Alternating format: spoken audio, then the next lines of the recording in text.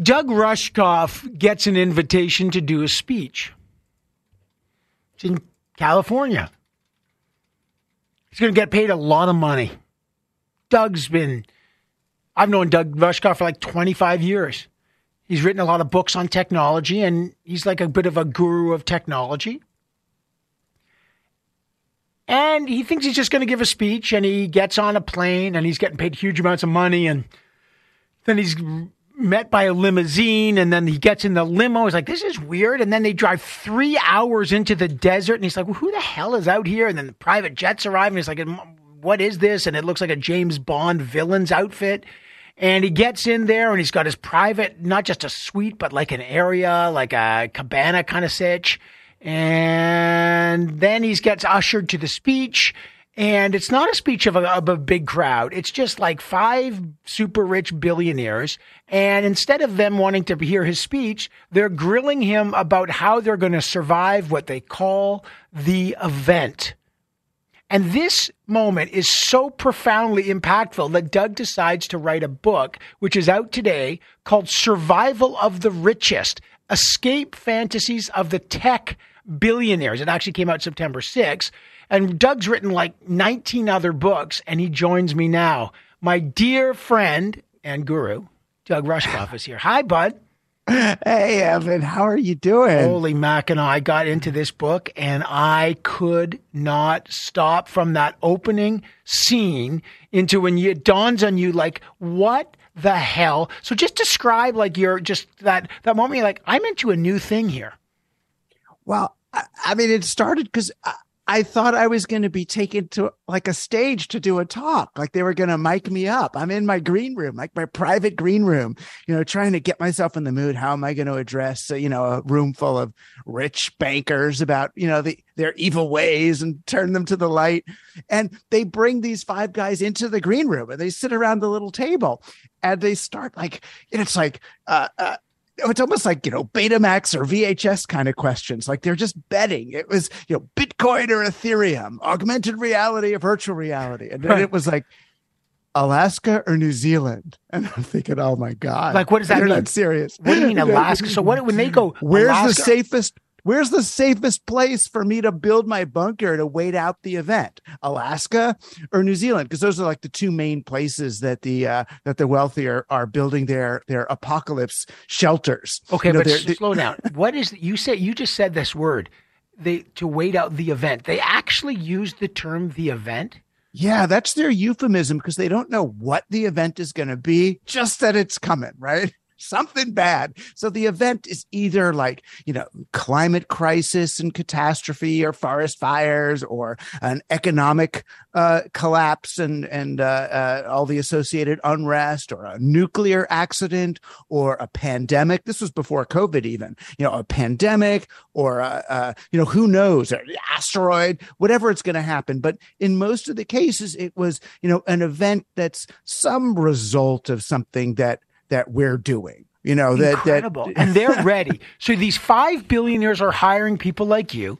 They're flying into this like Bond facility. They're grilling you about how to survive the event. This is like unbelievable. So now you must be thinking, this is crazy. Now tell us, and as I speak to Doug Rushkoff, he's the author of this new book, and it's been one of the, Kirk has called it one of the most anticipated books of 2022, The Survival of the Richest, Escape Fantasies of the Tech Billionaires. Their questions start getting very specific about like they have their own private security guards, and they're worried in the event that they're going to get murdered by them. What happened? Tell me where they're going here.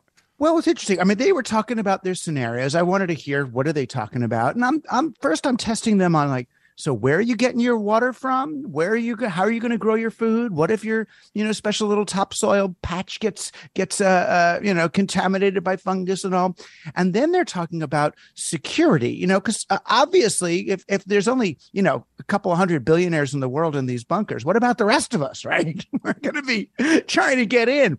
So they're all hiring, Navy SEALs who are going to fly out at a moment's notice, armed to the teeth. Is that true? Like they're legitimately hiring? They've got teams of Navy SEALs on standby? Yes. And actually, after I wrote the first little piece about this, I wrote a piece in Medium and the Guardian of London about the experience. I got emails from the people who are the kind of employment agents for Navy SEALs saying, oh, please let the billionaires know we've got staff and all. But what I asked them was, why do you think, if the event that they're thinking really happens, why do you think these Navy SEALs are going to stay loyal to you when your money's going to be worthless? Right. Right. So they think they could they get the bunker in and there's 10 Navy SEALs and why don't we just kill the guy? Well, exactly. If society ends, and this is the sad part of the book, most of these guys are what we would call accelerationists. They're not really afraid of this event so much as they are fantasizing. They want to wipe the slate clean, kind of, control, alt, delete civilization and start over, in their own way with their own, clones and 3D printers and whatever they've built. But they had no real answer for that. Like they were saying, well, maybe we could get shock collars or put little, implants in these guys, or I'll be the only one who knows the combination to the safe. And what I ended up telling them only half facetiously was, what if you start treating your security guys really well now? Take your head of security, pay for his daughter's bat mitzvah today, and maybe he won't shoot you in the bunker tomorrow. Right? Now you end up, speaking of Doug Rushkoff, by this, you end up describing so you have this one moment and then you realize this is something deeper. We've all read about the prepper culture, people prepping for the event, the apocalypse, whatever it comes, the zombification, the radiation, the climate crisis, whatever it is, the collapse of civilization. These are the billionaires who are ready to do it. But you describe it as, quote, the mindset. What is that? Yeah, well, it's kind of a Silicon Valley belief that humanity is a problem to be solved with technology. And where it gets them is the mindset is this belief that with enough money and technology, you can escape the catastrophes you're creating by using money and technology in that way, right? That they could somehow build a car that can go fast enough to escape from its own exhaust. They're literally, we're going to create and profit from the very things that will destroy everybody, but then we'll actually still be able to survive, but in our bunker or go to Mars. And it's like the Elon Muskification. If you can get to Mars, we'll wait out the apocalypse and come or something. Is that really what it is? Yeah, it's exactly what it is. They understand that they're destroying the world and our social relationships and really everything by doing the things they're doing. I just saw a piece by our friend Cory Doctorow about Epson printers, that there's these printers that they are pre-programmed to freeze after a certain number of pages. They just stop working because they want you to get a new printer. And they justify it that, there's a part that might wear out, so we protect you by locking you out. You're going to have to buy a new one. The person who's running that company knows we're going to have to dig more rare earth metals out of the ground, make more plastic, take the old printer, stick it on a toxic waste dump. But in his head, he's thinking, I'm going to make more money with the planned obsolescence of this thing and be able to stay one step ahead of the devastation I'm creating by doing business in this way. It's like the guy that invented the shampoo, rinse and repeat. You add the word repeat, you double sales in shampoo. You're a genius. Okay. Right. Okay. So the question now becomes, is this a group of 5 billionaires that you happen to trip over in their crazy bunker, or is this a pervasive theory among the ultra rich and in places like Silicon Valley, where the very people who are seen as the heroes, the Thomas Edisons of our time, are actually planning, not expecting the demise and secretly planning their own survival? So what I'm going to do is I'm going to take a short break here. Doug Rushkoff, the author of 20 books, but his latest book, just out September 6th, is called Survival of the Richest: Escape Fantasies of the Tech Billionaires. What are they doing? And more importantly, what does this mean for you? Doug says it best. What about the rest of us? And is the apocalypse really coming, or are they actually actively trying to make it come? Doug Rushkoff on the other side of a break. You cannot miss this. Stay with us. So I've known Doug Rushkoff for 20 years. He's written 20 books, and a great guy, writes about technology and the impact on society.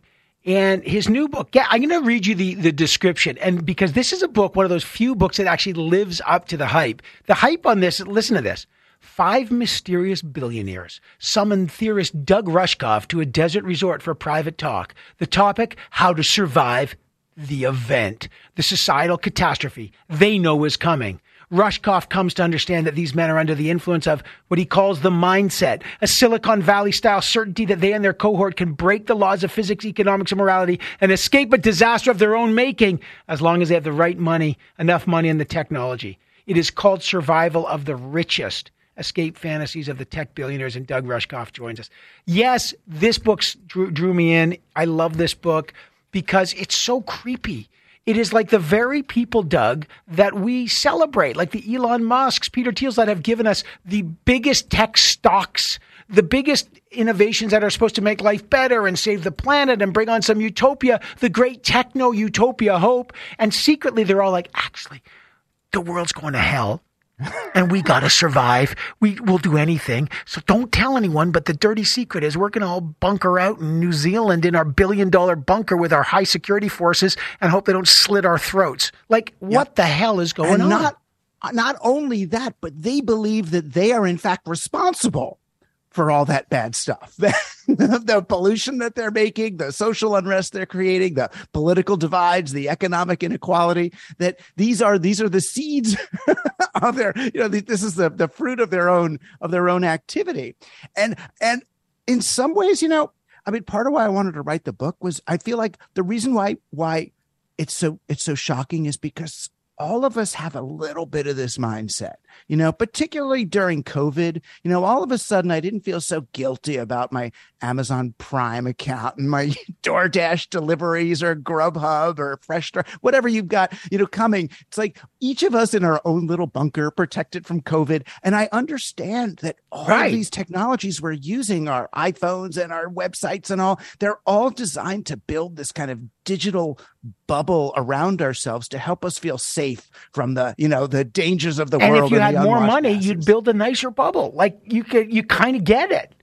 Right. But when you see that the guys who are best at building the bubbles actually believe that nothing good will come of this, not for us anyway, that the end game, they're children, right? Most of these people were plucked from college as freshmen, right? And given a bunch of money to build their companies. They didn't take history or economics, or they didn't take ethics. They haven't grown up, so they really think it's a game. It's like a Marvel movie, and it has to have an end game, right? In some ways, they are wishing for this apocalypse. They want it to happen. They took an idea from science fiction called accelerationism. It's the same idea that Steve Bannon has here in the US, that let's just tear it down and start again. So how pervasive is it? Like, again, I'm trying to figure it out. Was it just the 5 billionaires that summoned you to the weird Bond-esque villain thing? Or did you realize actually they're part of a pretty large cohort that have a ton of money and a ton of power? Well, they're unique in that they're, among the few couple of hundred people who are truly billionaires and can play out the fantasy to its end. But their way of seeing the world is very pervasive in Silicon Valley. I mean, Elon Musk's ideas, he's got millions of followers on Twitter who believe his every word, and it's the same sort of mindset that would lead us to say, invest in Bitcoin. What is Bitcoin? Most simply, it's a way of burning the real planet, right?